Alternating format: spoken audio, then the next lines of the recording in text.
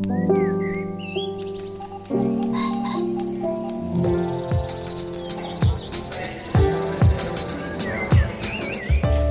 Stephen Metcalf, and this is the Slate Culture Gabfest Bottoms Queers, the high school comedy edition. It's Wednesday, September 6th, 2023.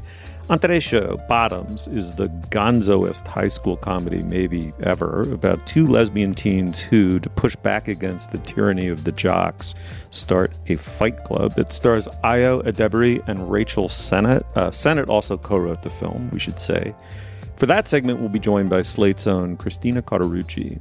And then HBO has a new docuseries, Telemarketers. It's a wild expose of maybe the shadiest, least well-regulated industry in America. It's hard to describe briefly, but for now, let's just say it's a triumph of guerrilla filmmaking, in my estimation. And finally, Colbert, Fallon, Kimmel, Myers, and Oliver, the Big Five late-night hosts, are making a podcast together in support of their striking writers. It's called Strike Force 5. Joining me today is Dana Stevens, the film critic for Slate. Hey, Dana. Hey, Stephen. And Julia Turner of the LA Times. Hey, Julia. Hey there.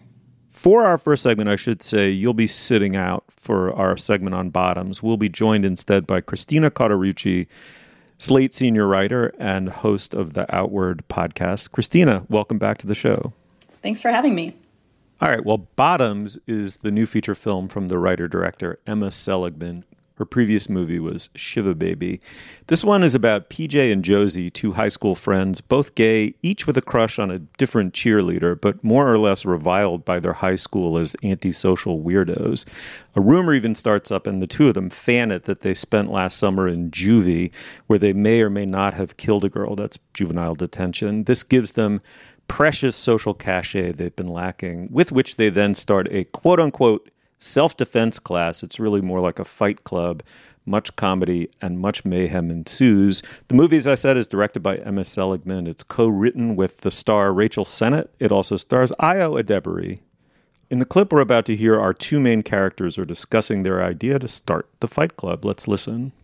I can't believe they're letting you guys start a fight club. No, they're not. We are not. What are you talking about? We're gonna do it. We're doing it. PJ, I wasn't being serious. Josie, did you see the way that Isabel and Brittany were looking at us? Also, you heard the announcements. Girls are terrified. It's perfect. They need this. Okay, no, they need, like, mace, maybe. We can't do that, okay? We'd be misleading them. Guys do that all the time, okay? That's the point of feminism. That's not the point of feminism. You also don't care about feminism. Your favorite show is Entourage. You're missing the point. I don't really think I am. We don't know how to fight. Dana, let's start with you. What'd you make of this movie? It's pretty wild, right? Yeah, wild is definitely the word. It's tonally all over the place, and the audience that I saw it with went crazy and absolutely loved it, while I sat there with a film critic friend not really laughing at this movie. And I feel sort of like I want to be in on the joke and I want to have a great time and consider Bottoms this wild ride that we've all been waiting for. And the kind of critical consensus on this movie seems to be like, there's never been a high school movie like it. And, you know, it's doing these incredibly subversive and bold things. And I guess this movie to me felt like a kind of near miss where some of the jokes worked, some didn't. I didn't understand the tone that it was going for and the mix of black comedy and satire and whatever else it was trying to do. And I was kind of disappointed by it. So I wish in a way you hadn't started with me, Steve, because I want to start with some sense of enthusiasm about this movie, because that is what it's provoking in audiences. And that's great. It's got some great performances in it. I think it's definitely features the sort of, you know, coming crop of young female comedians. But honestly, my favorite performance in it, and this is, I guess, an unfeminist thing to say, was by a man. It was Marshawn Lynch, the former football star and very, very funny improviser who apparently made up almost all of his lines in the movie and was, you know, really big on improvising on set. There's individual moments in this movie that made me laugh, including some lines in that clip we just heard. And I don't want to spoil anything by talking about the stuff that didn't land, but I kind of think the entire last third of the movie didn't really make any sense. I don't know. Come to my rescue or put me in my place. Someone, please. Christina. Well, I hate to disappoint you, Dana, but I had a really similar reaction. And actually, among my circle of friends, only a few of which have really seen Bottoms, but I don't actually know of many people who had that sort of unreserved enthusiasm about it that I think we were all sort of hoping to feel, in part because, just to speak for myself, like, I really love the stars. I was really excited about Emma Seligman. This movie had a lot of buzz around it. I love to see how people do queer takes on, sort of beloved genres that we all grew up with.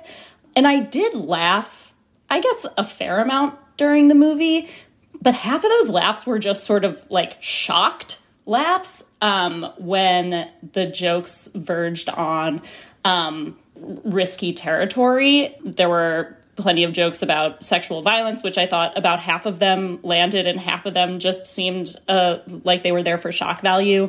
I felt like I wanted it to say more about queerness and how the experience of being a queer teen differs from being a straight teen. I think it had some potential to talk about how being a queer teen and dealing with, like homophobia on top of all of the other stuff that teens deal with would affect like the way you approach sexuality and the way you approach a first crush. I think there's ways to do that are really funny. I think Booksmart did that a little bit.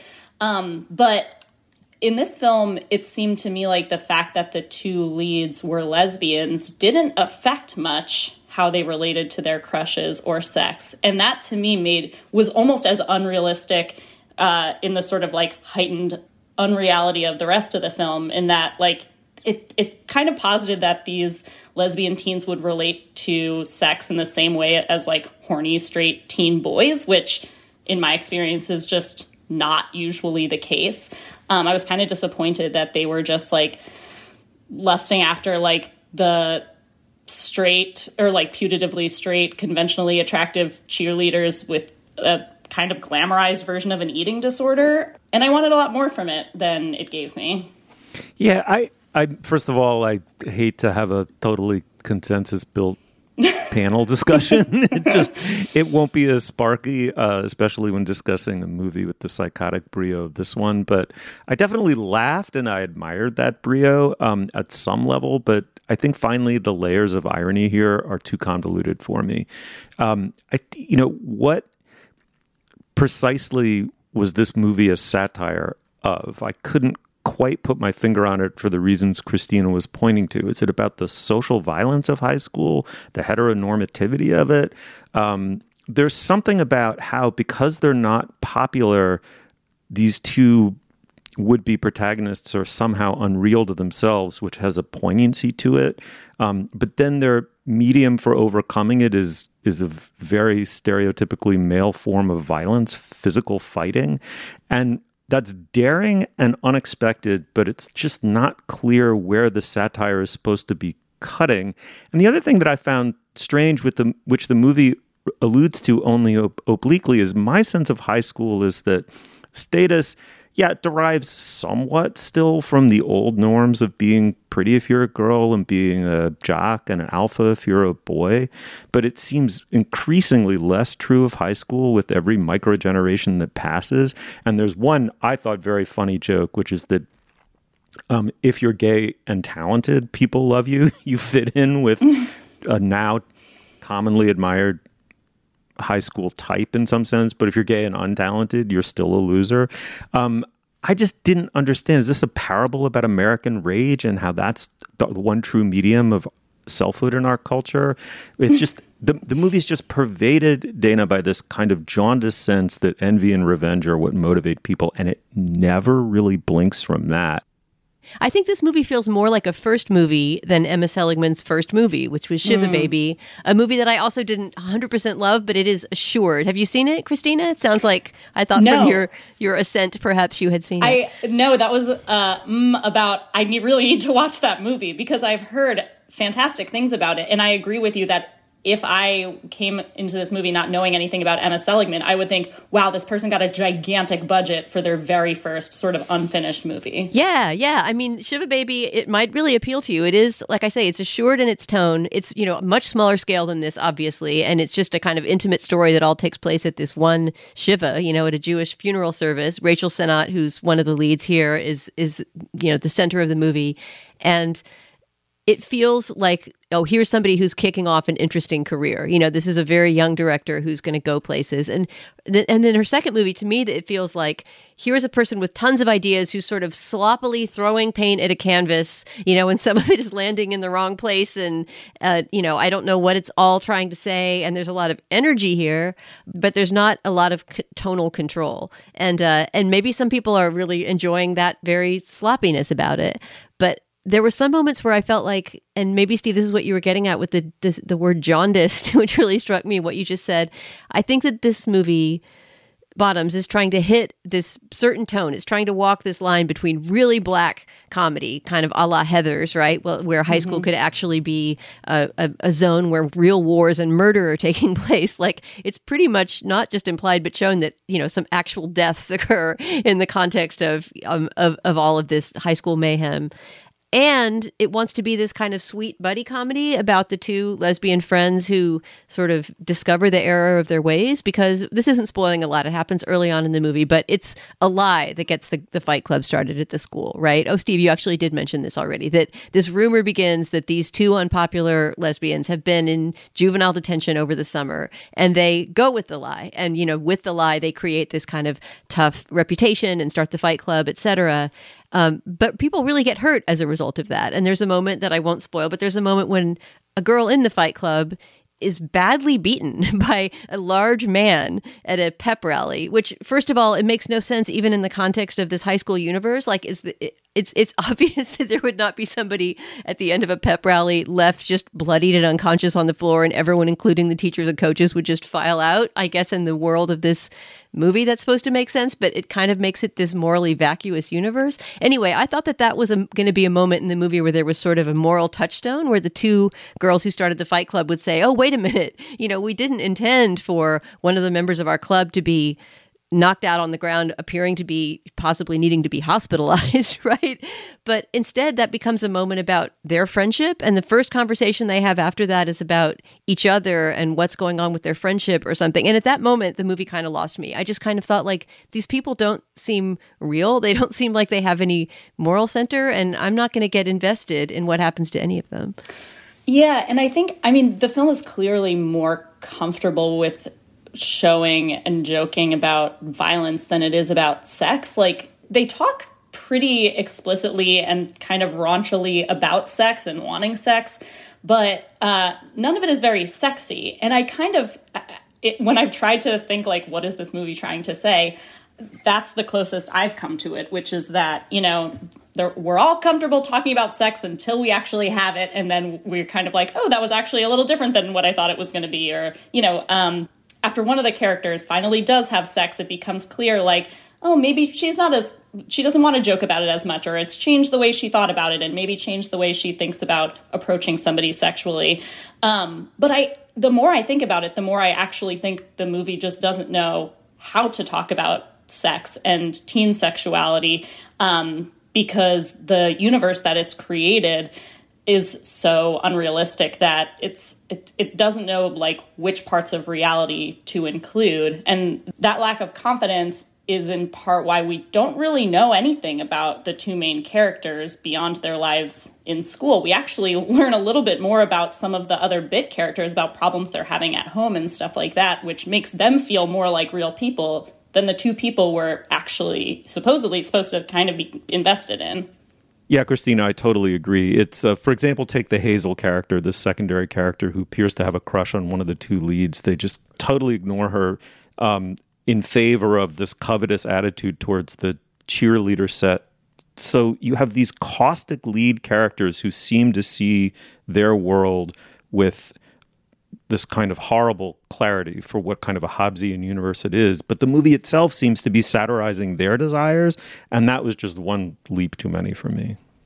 Yeah, I think the movie really drove home why so many screenwriters feel drawn to writing about high school, and also why so many of us, you know, well into adulthood continue to want to watch it, is the stakes are very clear, and we all sort of agree on this power structure that we all understand. And so there's very little explaining or like world building that has to be done, because we all know, okay, here are the jocks, here are the cheerleaders, here are the losers, and by the way, everyone's horny. And I think the film didn't really do much to expand upon that or make it feel more real in any unique way. And that's why I kind of felt just like hollow to me, even when some of the jokes, for me at least, did land, such that, I left the theater thinking, I didn't waste 90 minutes of my time, but not necessarily a film that I would consider a must see or even necessarily recommend someone go out of their way to see. All right. Well, the movie's Bottoms. It's out in theaters now. If you check it out and have a strong feeling about it, we'd love to hear it. Shoot us an email. All right, let's move on. All right, now is the moment in our podcast we discuss business. Dana, what do we have this week? Steve, our only piece of business this week is to tell listeners about our Slate Plus segment, which this week is going to be a conversation about trains, and specifically sleeper cars on trains, based on a piece that ran in Slate recently by Bryn Stoll about European sleeper car trains and how they're being booked to the gills this season. It was my idea for us to do this train travel segment as our plus because I recently had a great experience on a train myself. So we'll talk about that and other past experiences with train travel, sleeper cars or no, in the Plus segment. If you're a Slate Plus member, you can stay tuned and hear that at the end of this episode. If you're not a Slate Plus member, as always, you can sign up and become one at slate.com/cultureplus. In exchange for your membership dollars, you will get ad-free podcasts. You'll get bonus segments like the one I just described, and lots of other Slate podcasts offer them too. And best of all, you will get unlimited access to all of the podcasts and all of the writing on slate.com. You'll never hit a paywall if you're a Slate Plus member. And you will also be supporting the magazine and the work of all our brilliant colleagues there. These memberships matter a lot to keep Slate going, so please sign up today at slate.com/cultureplus. Once again, that's slate.com/cultureplus. Okay, Steve, back to the show. All right, Telemarketers is an HBO docuseries. It's about third-party telemarketers, but this does zero justice to this extraordinary three-part film.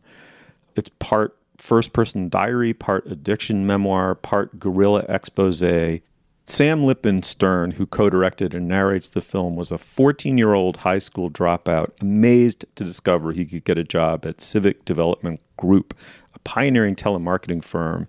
It was, in fact, a call center filled with total deadbeats, addicts, ex-cons. It was an open-air drug den, just a wild boiler room, ostensibly devoted to raising money for police unions. The scam here was that 90% of the money went to the telemarketer. And that we come to discover, rather shockingly, that's just the surface layer of rot and corruption here, one that the film implies runs all the way down, all the way out, and all the way up in our society. In addition to Sam Lipman-Stern, the film is co-produced and co-directed by Adam Bala-Huff. In the clip you're about to hear, you'll get a sense of the low-budget feel of much of the documentary. You're going to hear a man named Pat Pespis, who ends up in some ways really the hero of the film, listing some of the organizations that he claimed to represent as a telemarketer. You'll also hear the voice of the filmmaker himself, Sam Lipman-Stern. Let's listen.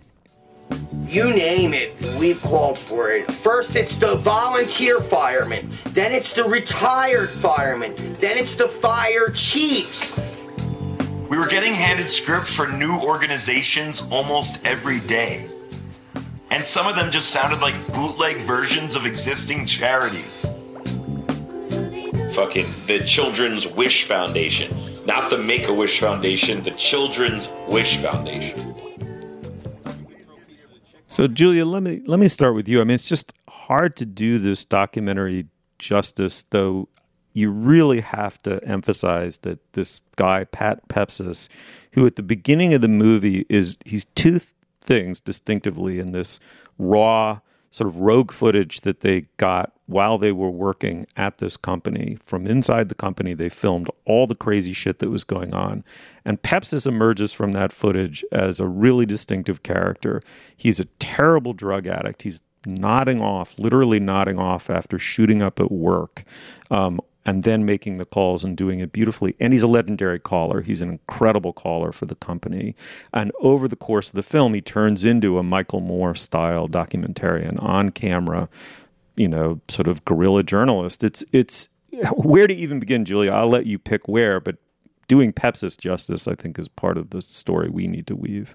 Yeah, I mean, this is a really interesting project, and I think worth our audience's time to watch, in part because it does not fall in the camp of pure, efficient, ruthless muckraking.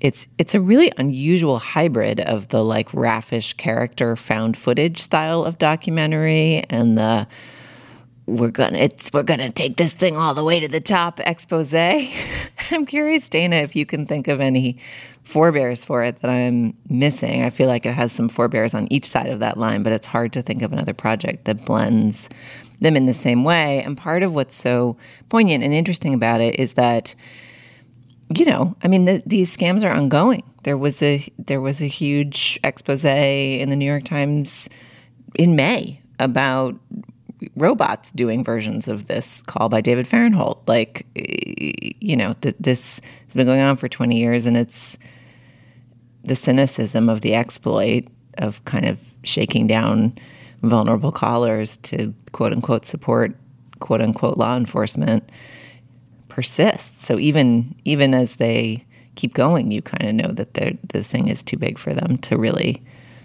stop. Right. And yet then you also start to realize that the goal of the 3-part documentary is not necessarily to be a triumphant expose that stops the practice. That it's this wonderful documentary about sort of success and failure and what each of those two things mean, right? The movie that it made me think of when you ask about precedents, Julia, is the movie American Movie, the 1999. Yeah. I guess it's a documentary. It's a documentary about two aspiring filmmakers, and it has a similar feeling of this kind of shambling buddy movie about these kind of dirtbag losers, but who have an impossible ambition that makes them kind of lovable. And that is what this documentary was to me. This succeeded in so many ways that I didn't expect it to. For one thing, you know, so many of these multi-part streaming documentaries that we talk about don't need to be multiple parts. And often they're 8 or 10 hours long when they could have been, 2 hours long. I feel like this is the correct length and it's divided into the correct number of segments. And I thank Benny Safdie for that, the director who was one of the co-producers of this, who apparently is the one who had the insight when he started looking at the footage and, hearing the story be told as it was in progress, that this should be a 3-part streaming documentary. And it somehow works as that perfectly, in part because of, I won't spoil it, but because of, a big time stretch that lapses in between episode 2 and episode 3 and a kind of suspenseful twist. And it all just comes together so satisfyingly, even though there's also a tremendous amount of frustration and sadness in terms of, the impossibility, as you say, Julia, of solving this huge whack-a-mole problem. But yeah, it's especially in an episode of our show when, we talked about a movie, Bottoms, that we all wanted to love and didn't. I'm really happy to have a streaming show that I can really pump my fist for. Like, this is both a kind of feel-good documentary in the end with, as Steve says, an incredible character portrait of this Patrick J. Pespis, just this indelible human being that you will not soon forget after seeing the show. But it also becomes, a kind of portrait of a slice of society that we don't often see on streaming documentaries, which is essentially this group of, the people who work at the Civic Development Group, the CDG, which is this kind of shell company for, basically a bunch of scammers who are shaking down vulnerable people for their money. And obviously there's nobody you want to dislike more than telemarketers, right? I mean, when a telemarketer calls you, interrupts your dinner, tries to sell you some crappy scandal, you just want to say, aren't you ashamed of your job? Like, how can you be doing this? And you feel so much sympathy for the slice of society that is sort of forced into jobs like telemarketing after seeing the first episode of this show. It's, this combination of drug addicts like Pat Pespis, ex-cons, high school dropouts like Sam Littman-Stern, who's only 14 when he starts shooting this footage. And it really is this, you cannot believe what happens in this office space. I mean, you're looking at this kind of gray, boxy office space that looks like it should be in the movie Office Space, where only boring corporate things are happening. Instead, it is just this complete carny mayhem. And so there's that side. There's the glimpse into that part of society. And then it becomes a buddy comedy and a kind of crazy road trip movie and a kind of Michael Moore style expose. And in the end, really, the camera almost pulls out, and I won't talk about how, but, you start to see how big and how rooted in, the very seat of government these problems are. And it just sort of keeps getting bigger and bigger and wiser. And I wound up with so much respect for the filmmakers and the people behind this documentary for sticking with the crazy dream of getting it made. First of all, I'm so heartened, Dana, that you love this. I loved it unreservedly. I thought it was an weirdest, most incredible tour de force I've seen in years and years. It's very funny. It's very strange. It's really dark. And Julia asked about precedents. I mean, I thought of three right off the top of my head. I mean, Roger and Me, the very original Michael Moore movie, which featured him in front of the camera trying to get an interview repeatedly with the head of GM, effectively just wanting to ask, how do you abandon, the city of Flint, Michigan, as heartlessly, as pitilessly and totally as you did while you're making this whatever 7, 8, 9-figure salary, whatever it was. It's a powerfully socialistic movie with a really righteous drive behind it, as well as this sort of shambling, star turn by Michael Moore himself, just the unlikeliest movie. It reminded me also of Glengarry Glen Ross, that sort of boiler room. Yeah. Tragic comedy, and it's like, Julia, exactly right. It's like you get the feeling of how all of the mechanism, all of the superstructure of a wealth extracting society is just plopped down on top of the beings of the people at the very bottom of it, attempting to make it work in their favor hopelessly. And their humanity is unkillable, but it's just on fucking life support. And kinds of rapport and hijinks they get up to just to remind themselves they're not only a cog in this horrible scam is remarkable to watch. And then the other is just, I know it's kind of trite, but Don Quixote, right? Like Pepsis is Sancho Panza, right? He's just this like, I guess, or sort of a combination of Quixote and Panza. I mean, these sort of hapless would-be do-gooders who want to turn that narrative around, the Glengarry Glen Ross narrative, around and fully on its head, and are willing to knock on any door and, kind of risk anything and everything in order to do so, to expose that this is just a gigantic, politically connected, through the policemen's unions, politically connected blood-sucking scheme. And the degree to which you get to know Pespis in particular, this cut up, drug addict, fuck up, and finally kind of moral superhero, it's just an amazing piece of work. The one thing that this film made me wonder is how many amazing opportunities for documentary storytelling are there in the years to come with just the availability of video technology? You know what I mean? Like, this really feels like a product of its moment, right? You have a 14-year-old, a high school dropout, in one of the directors sort of having a suggestion from one of his human colleagues to start taping, basically to post, people scooting around in chairs on YouTube for the likes in the early YouTube economy. And it ends up with this wealth of footage that takes on different meaning for him over time. And two things I really love about the footage. One, throughout the documentary, you get to see people making these sales. And as someone who, for all the reasons that I would be, is very good at hanging up the phone on telemarketers. And yes, Dana, I think having maybe less sympathy for the people in those making those calls than I should.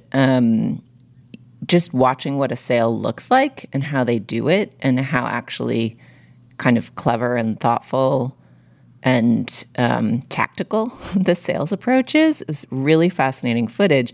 And then there's an amazing moment in the second episode where they really try to pivot those interpersonal skills from scamming to journalism, and it doesn't go well for a while, and that's interesting too. Because it's similar in some way, right? Like trying to get someone on the phone, trying to get something out of them, but the scripts are not fully baked, and they're less adept at it. And it's interesting to think about those pieces of it too. Like just the footage is such a wealth, and then I think what they did with it, has all the wisdom you described, Dana, which is what makes this more than a pile of YouTube clips or found footage. But just the portrait of what those sales look like, how transferable those sales are or are not. And yeah, just the like hijinks of an office. It's an amazing cocktail. All right. Well, it's called simply Telemarketers. It's on HBO or Max or whatever it's called, but you should seek it out. Absolutely. This thing is a remarkable document of our times and what this country is made of. Please watch it and tell us what you thought. All right, moving on. Okay, well, the WGA and SAG-AFTRA strikes have shuttered the late-night TV shows now for several months. The 5 hosts of those shows, Jimmy Kimmel, Jimmy Fallon, Stephen Colbert, John Oliver, and Seth Meyers, have joined together to make a podcast. It's called Strike Force 5. The idea arose out of a weekly Zoom that they'd been doing anyway since, and with the added benefit here that they're going to take the proceeds of the podcast and distribute them to their striking workers. In the clip we're about to hear, they're talking about the last writer strike, which started in 2007. Despite what John Oliver's about to say, he gets the date wrong, but they have curious things to say about it. Let's listen. Would it be fair to say that in 2008, the host didn't get along quite as well as we do? I know it's an incredibly low bar, but that was a sequence of dying marriages that they were engaged in. Who were these people in 2005? It was you, Kimmel. Me, Conan, Letterman, Jay Leno. I think Craig Ferguson was doing the Late Show at that time. And me and John. And you and John on Comedy Central. Yeah, that was it. That was the group. Eventually, Letterman and Ferguson came back before we did, and we were all mad. But how did they come back, though? Because Worldwide Pants was its own production company that Dave financed. And then he sold it to CBS as his own studio. And so Dave said, what do you guys want? Sure, you can have that. That's how I understand it, in case Dave is listening. If you'd like to come on and correct the record, we'd be honored. If we wanted to make this the Strike Force 6, yeah.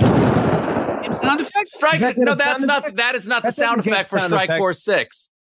Okay, Dana, well, this has a raffish conversational charm. We hope we're somewhat familiar with on our podcast.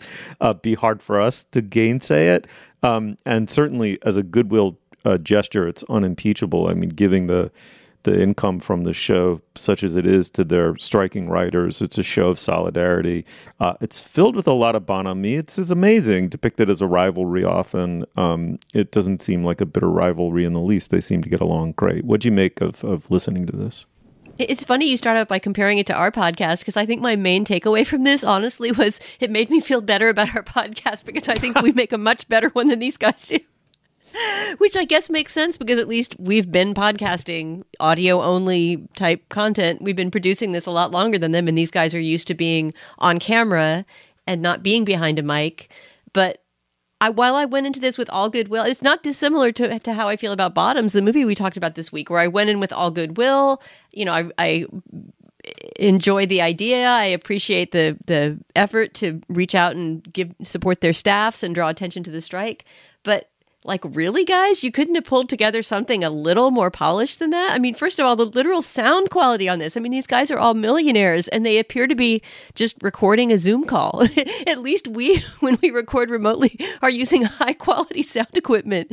There's not any apparent editing. I mean, I suppose that some stuff could be edited out, but it really does just seem to be unformed, unfashioned rambling among 5 talk show hosts. And I think the biggest disappointment to me, honestly, was that there wasn't more content about the strike. I mean, part of why I wanted to talk about it on our show is that I think the biggest thing happening by far in culture right now, in the US anyway, is the actors and writers strike, right? I mean, it's keeping us from having other content to talk about, because nothing is being undertaken. And it's going to affect the entire future of the industry and labor in other industries. And it's really important and interesting. And these guys are a big part of the entertainment industry, and no doubt have a lot to say about it, and inside knowledge about what it's like to have a writer's room and all these things that I would love to know more about. And instead, they're kind of just like trading anecdotes, some of which are funny. I will say that in particular, I think Stephen Colbert and John Oliver, who are also the 2 of these guys whose shows I would be most likely to watch if I watched any, are probably the funniest on their feet and coming up with the best stories and kind of shaping them for the medium the best. but none of them are honestly that great at it. And I'm just a little bit surprised after having had this, idea that I think is pretty good and this goodwill gesture toward their staffs, that they didn't kind of sit down. I guess this is what it is to not have a writer, but they didn't sit down and shape what they were doing a little bit more. Julia, what about you? You guys are such cranks. This is so fun.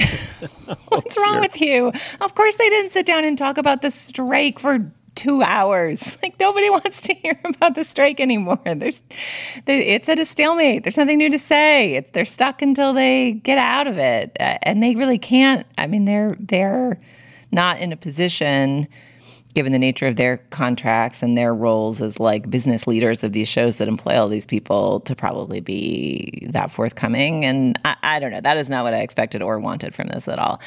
To me, this was like a peak fun voyeurism opportunity, and an opportunity to think about like why those Bill Carter books about the late night wars of the 80s and 90s, I guess, were so interesting and juicy. I mean, part of it's because Bill Carter's a great reporter and a great writer and managed to turn this, ultimately sort of meaningless business competition into really fun personality drama. But it's also interesting to think structurally about why the late night hosts might no longer be full of peacockery and enmity, no matter which networks they're working for. Didn't mean to signify anything NBC related by that use of peacock.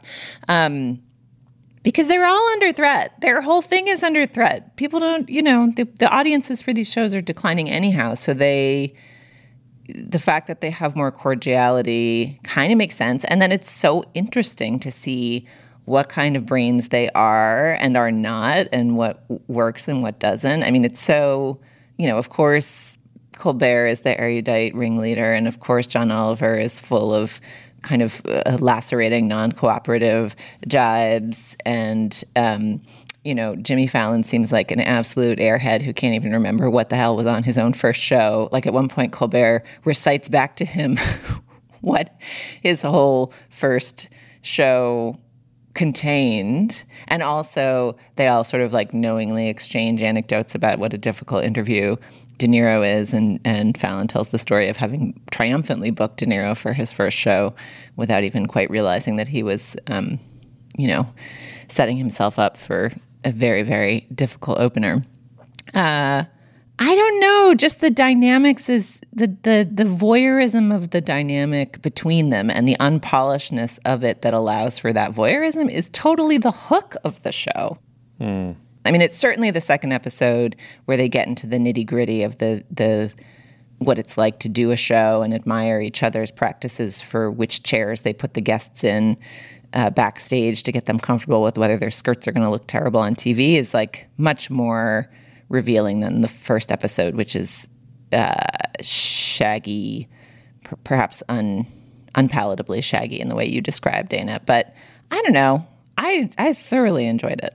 I mean, I'm only 20 minutes into the second episode, so I will give it another chance. I just wish at least, I will let go of my desire that they talk about anything substantial. I just wish they would at least have a subject per show. What if they said, this week's episode, we're going to talk about, and then they would take, couches or some aspect of being a late night host. That second episode is about first episode, so they kind of do have that. It's about each of them describing like their first episode and the challenges of a first episode. See, I'm probably not far enough into the second episode to have realized it has a topic, and I'm totally willing to go with the shagginess. I believe in there being some sort of form and shape to a conversation so that, the listener just has something to cling on to. So I probably should not judge a podcast by its first episode. God knows, I'm sure our first one was terrible. To me, what's really interesting about the late night host phenomenon is that, if you're an actor or another kind of showbiz performer, maybe most relevantly a stand-up comedian, you fuck up, you fall by the wayside, you resurrect yourself, you tidy yourself up, you write a good, solid, your tight 45 on the subject of what you've been doing, and you present it to an audience. These five guys have jobs. They have to show up hundreds of nights a year and hit their mark. And surrounding them is a mammoth apparatus for putting this over on the public as if they are the most charming, delightful, easygoing people to hang out with, and that the celebs love talking to them, and what they say is incredibly witty and funny. You know, they're playing not just with one net, but 1,000 nets below them. I mean, these are brilliant, talented performers. Don't get me wrong. It is a Darwinian winnowing process that got them to that seat. They deserve to be there.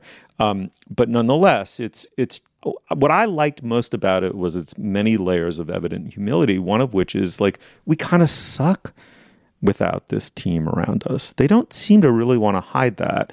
And they're not one-upping each other, which you get a bunch of comedians in a room. It's just awful.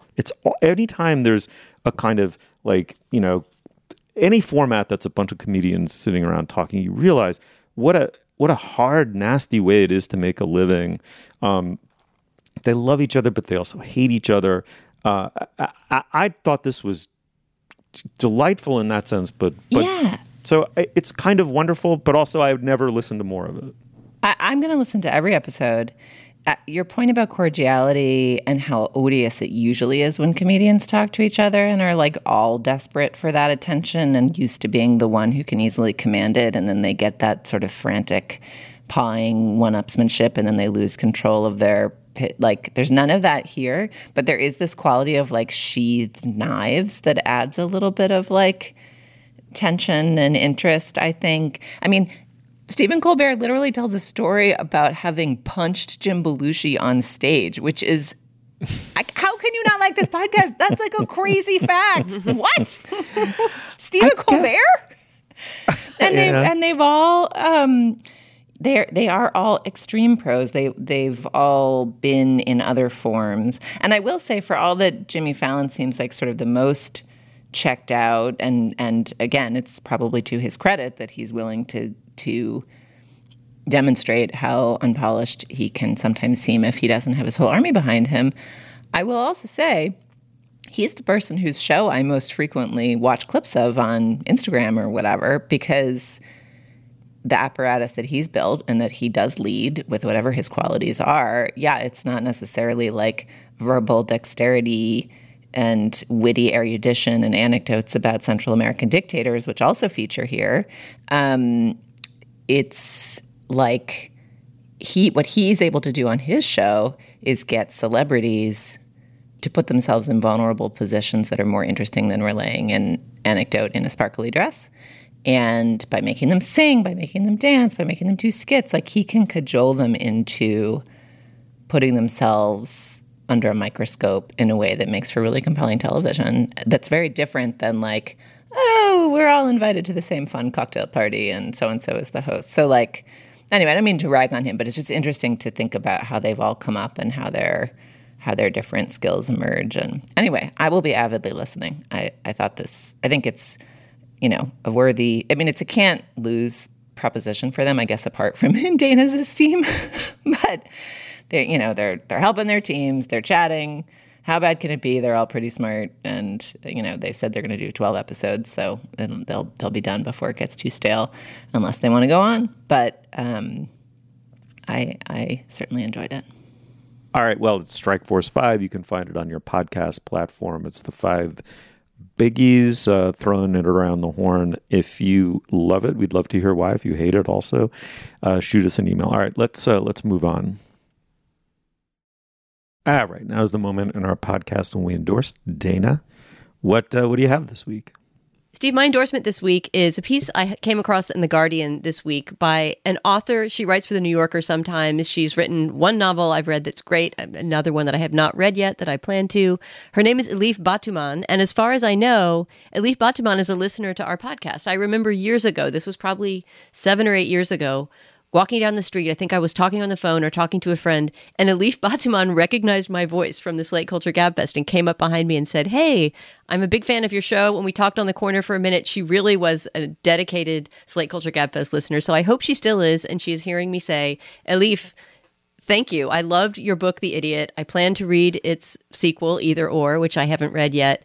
And what I'm specifically endorsing this week is a piece that she wrote for The Guardian about ChatGPT. It's really, really funny and gives you a great glimpse into her sense of humor as an author, as well as just being a really great investigation of ChatGPT and its bizarre way of processing and presenting information. It's essentially a conversation almost written in dialogue style between her and ChatGPT, based on this experience she had where she was trying to come across, she was trying to remember a quote in Proust in Search of Lost Time, and was asking ChatGPT, can you help me find this moment when Proust says blah, blah? And she describes very specifically the quote she's looking for, and proceeds to have this ridiculous conversation with ChatGPT where it keeps presenting her quotes that have nothing to do with what she said and claiming that they do, but she can't tell if the quotes are real or made up, and ChatGPT is not being honest about whether they're actual direct quotes. So she starts asking for the quotes in French, and it's giving her more fake quotes.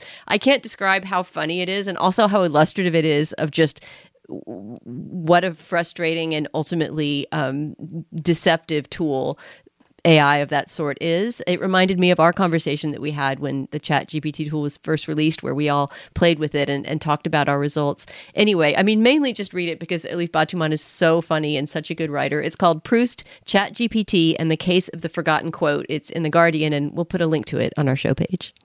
Oh, yeah. She's such a wonderful writer, and I'd heard that too, that she was a listener and admirer of our show. So cool. Julia, what do you have?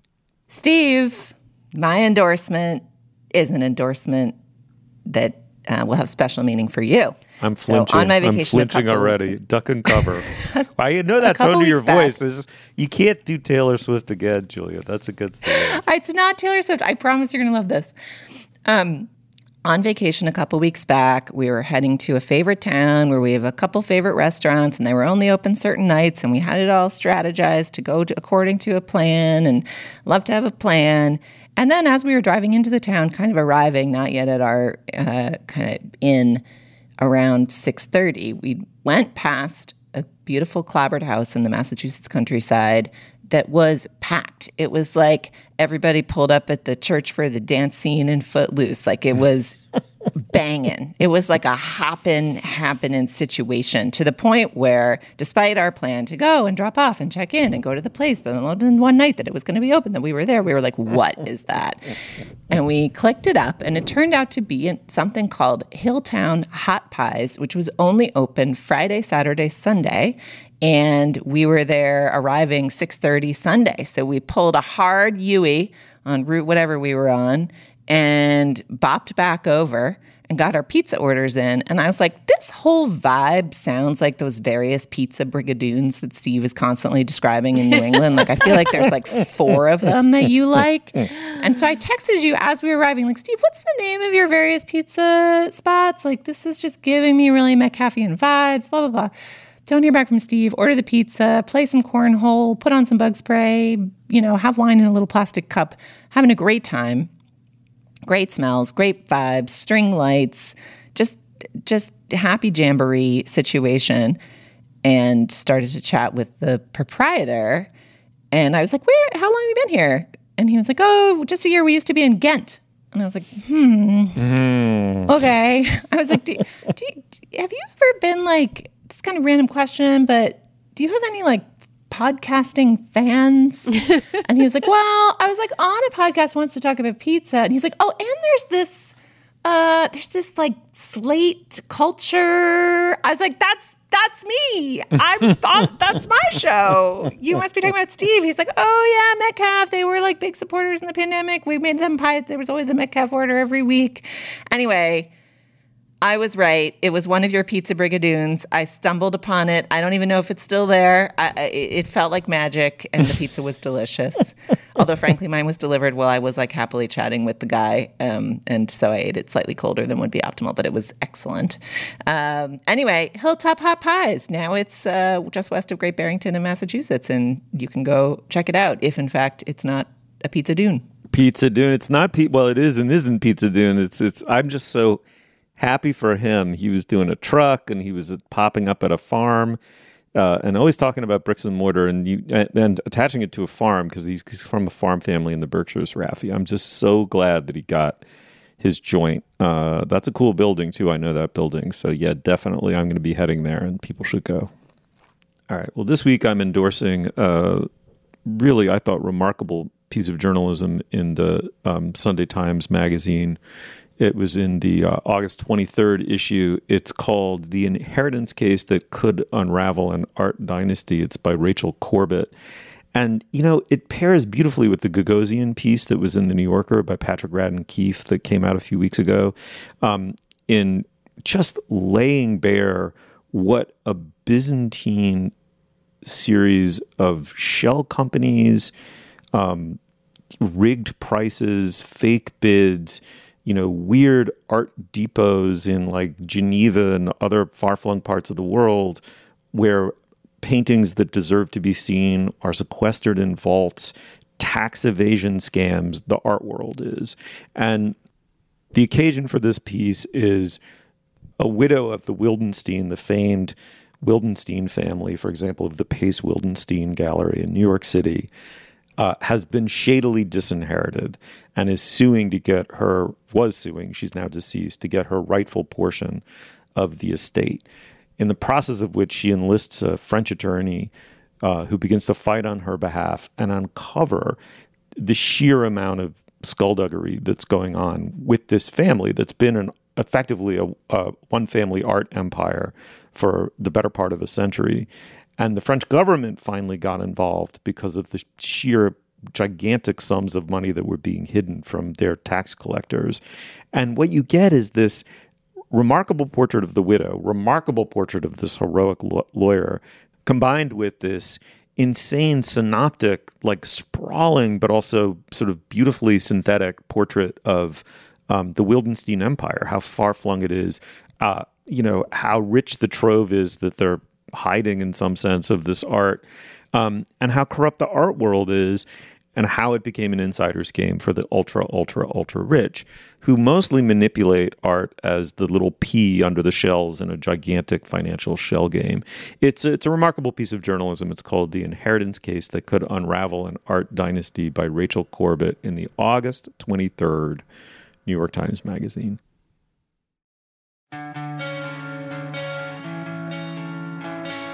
Julia, thank you so much. Thanks, Steve. Thanks, Dana. Thanks, Steve. You'll find links to some of the things we talked about today at our show page. That's slate.com/culturefest. And you can email us at culturefest@slate.com. Our introductory music is by the composer Nicholas Bertel. Our production assistant is Kat Hong. Our producer is Cameron Drews. For Julia Turner and Dana Stevens, I'm Stephen Metcalf. Thank you so much for joining us. We will see you soon.